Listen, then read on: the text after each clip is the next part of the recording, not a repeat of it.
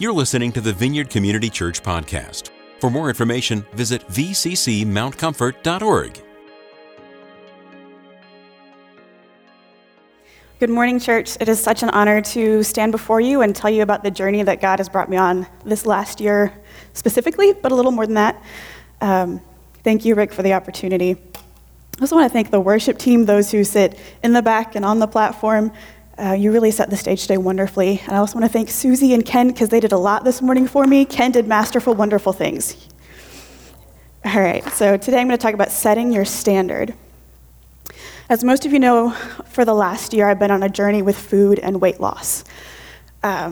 So my highest weight at this point that I know of was 237. So a friend challenged me to buy this dress, and that was January of 2018. At the time, I do not know what my weight was, but I think I actually increased in weight.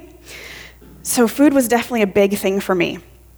In August of 2017, a group of friends and I started studying about food and about learning to crave God more than food.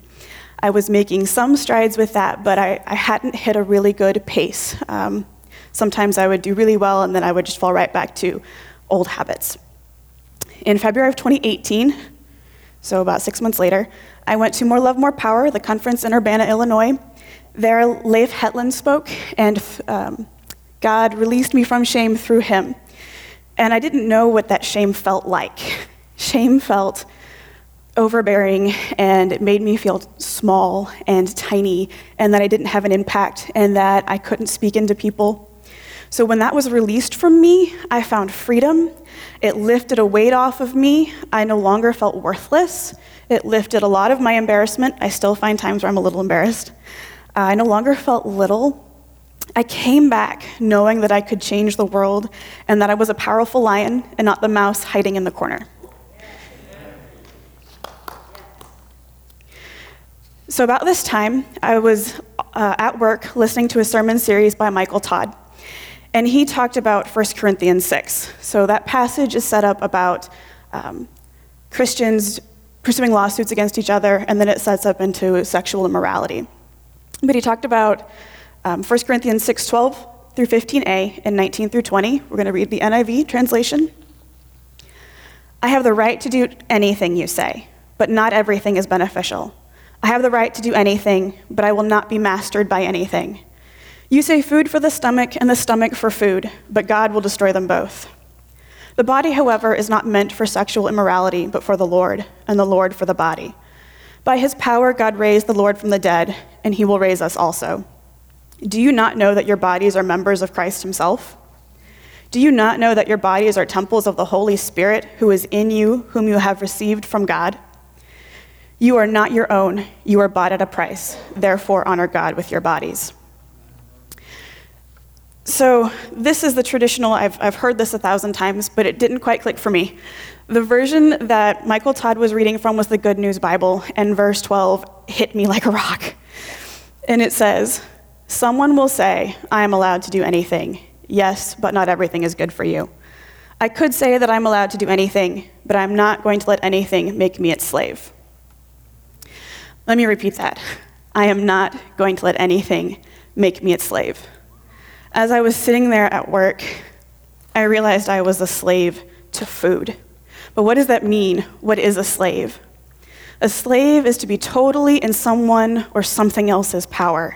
It is to be utterly and completely unable to say no. It is to obey the unalterable commands of another. It's not a choice, it's a command. This is a must-do. There are no other options. As Vin Diesel says in The Pacifier, my way, no highway option. If you want a real example of Gollum, if you've seen of a slave, if you've seen Lord of the Rings, Gollum is a true slave. He is a slave to the power of the ring. So, I was sitting at work, I realized I was a slave to food. I knew that I had to eat. It was not a choice.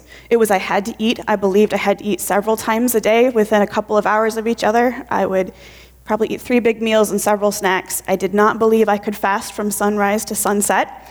That seemed utterly impossible.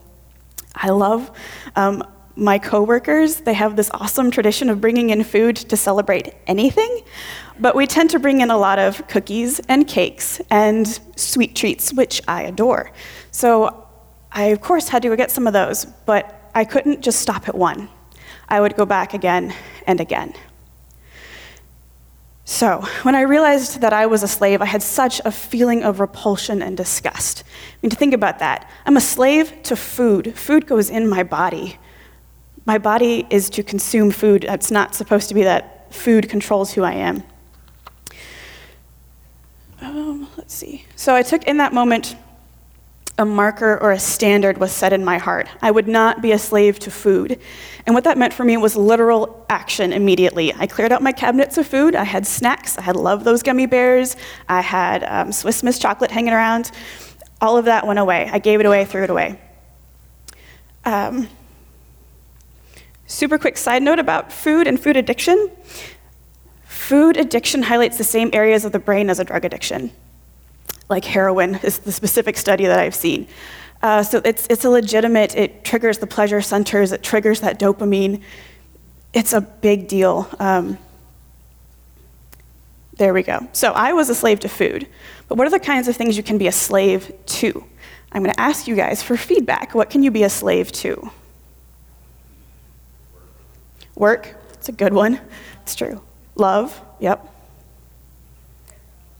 Technology, yes. Marijuana, drugs, yep. Identity, false identity, typically. Right, so there's the obvious, right? The drugs and the alcohol. There's food that I was addicted to. Soda's highly addictive.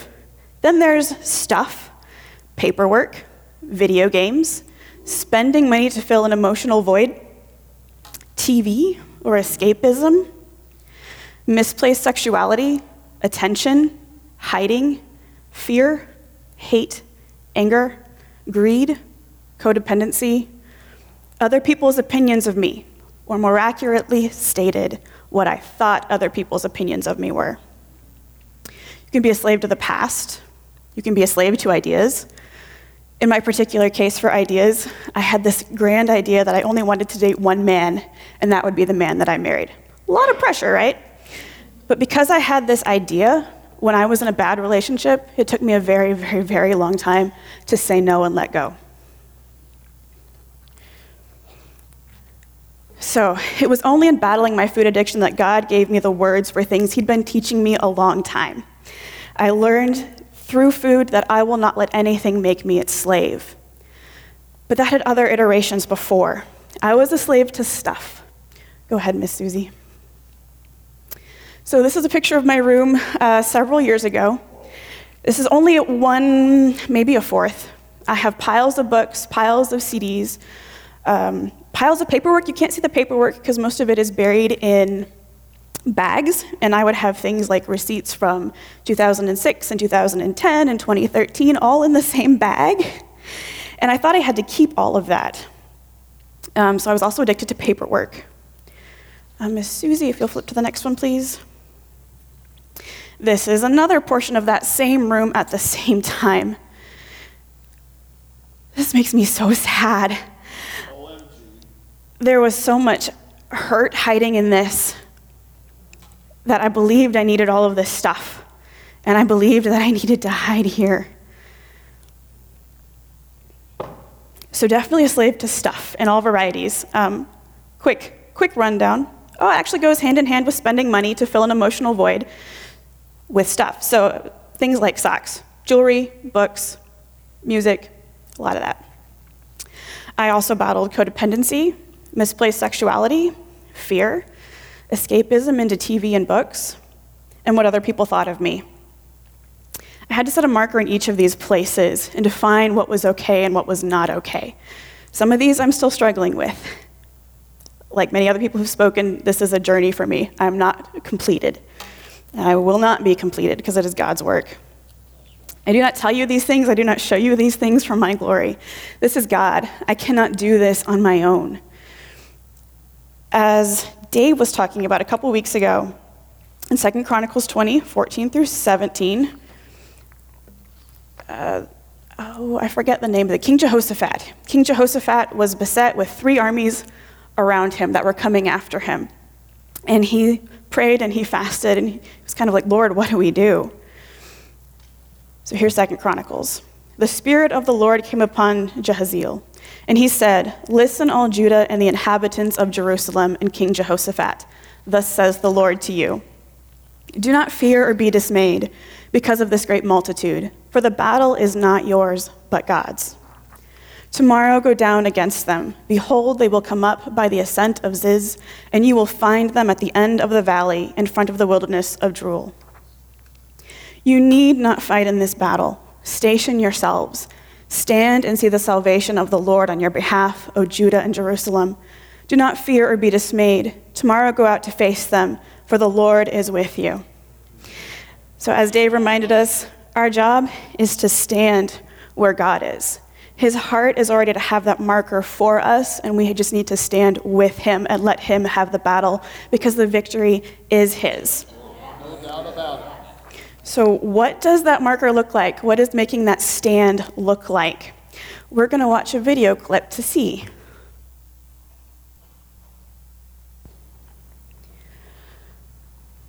All right, so there's a lot there we can take, right? You see the enemy coming, and what's the first thing you do? You run. So there's a lot of other pieces here. The white light, what is it? It's the Holy Spirit. This Holy Spirit doesn't disappear from you, but he's present. But really, what really struck me about this section is that first Gandalf says to him, you cannot pass. But that wasn't enough. That wasn't set in stone. He had to say, you shall not pass. There's conviction. There's a place to stand there. And until you have that, you shall not pass, it is not enough. But only God can do that. So placing your marker. There are several places you can place your marker. One, obviously, is in the battle. I said it with food. For me, what that looked like is getting rid of my sweet treats. I did research and decided that a keto diet would be best for me. It gave me very strict parameters of what I could consume. Like I said, I don't set these markers alone. I set it with God. God gave me that fortitude that you shall not pass. Not all markers are forged in battle. Sometimes they're set in the peace and the quiet and the stillness before the battle. For me, the clearest example I can give you is that as a teenager, I decided that I would not have sex before marriage. When temptation came, that was set. There was Gandalf, you shall not pass. I already had that one in place. But sometimes markers need to move. As you get closer to God and you get healthier, that marker moves. For me, I realized that sex before marriage wasn't close enough to holiness, and I had to move it farther towards God, farther towards purity and safety. That marker is our standard. So in the medieval times, what was a standard? I'll take feedback. So banner was a flag. Thank you. What did the standard mark? Sorry, say that again. There's a part of whose territory. Good point. What did it mark in battle? So rallying point. Who's at that rallying point? It's the leader. It's the king. So the standard goes next to the king. The king does not carry the standard. You are there and you announce where he is. And that's where when you set your standard, you go where God is and you make that announcement. Chuck brought this up when he was talking about Hebrews 12, 1-3. I'm going to use the NASB translation. Therefore, since we have so great a cloud of witnesses surrounding us, let us also lay aside every encumbrance and the sin which so easily entangles us, and let us run the race that is set before us, fixing our eyes on Jesus, the author and perfecter of faith, who for the joy set before him endured the cross, despising the shame, and has sat down at the right hand of the throne of God. For consider him who endured such hostility by sinners against himself, so that you will not grow weary and lose heart. So we keep our eyes on Jesus. Jesus does not dictate slaves. Jesus commands willing servants. He is the only one who will command willing servants. If you give anything else power over you, it makes you its slave. Remember, We are not defined by sin. We are defined by our relationship with the Lord. We are children of the King. We are sons and daughters of the God Most High, and we are adopted with the full rights of inheritance and identity. All right, some practical suggestions. Find your touchstone. So for me, this was the verse, I will not let anything make me its slave. But find whatever you can cling to and stand in that spot. Could be an image, it could be a passage from God, a word that God has given you, but find something that you can cling to when you're really struggling and stand there. So build your support system. We are not meant to walk this journey alone, right? God is a Trinity, He's three people.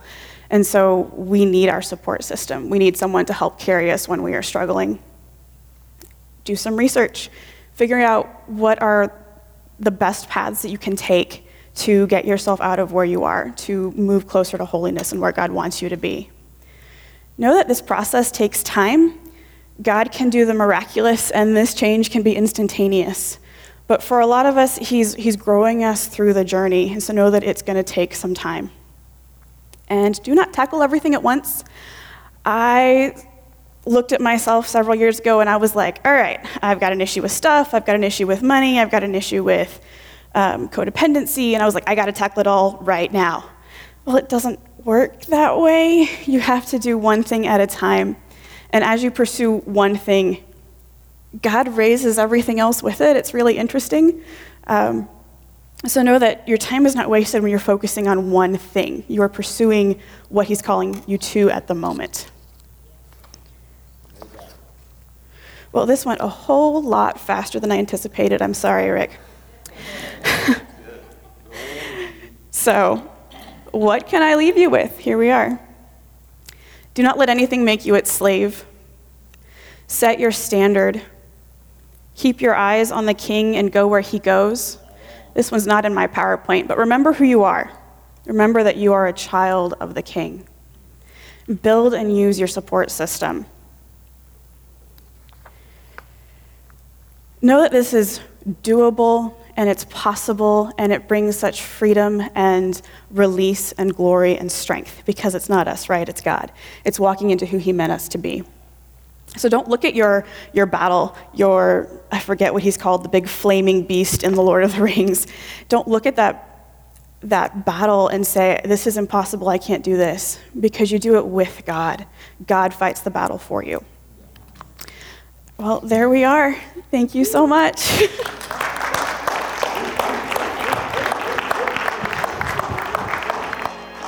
Thanks for listening to this week's podcast. To receive more audio content from the Vineyard, click the subscribe button in iTunes.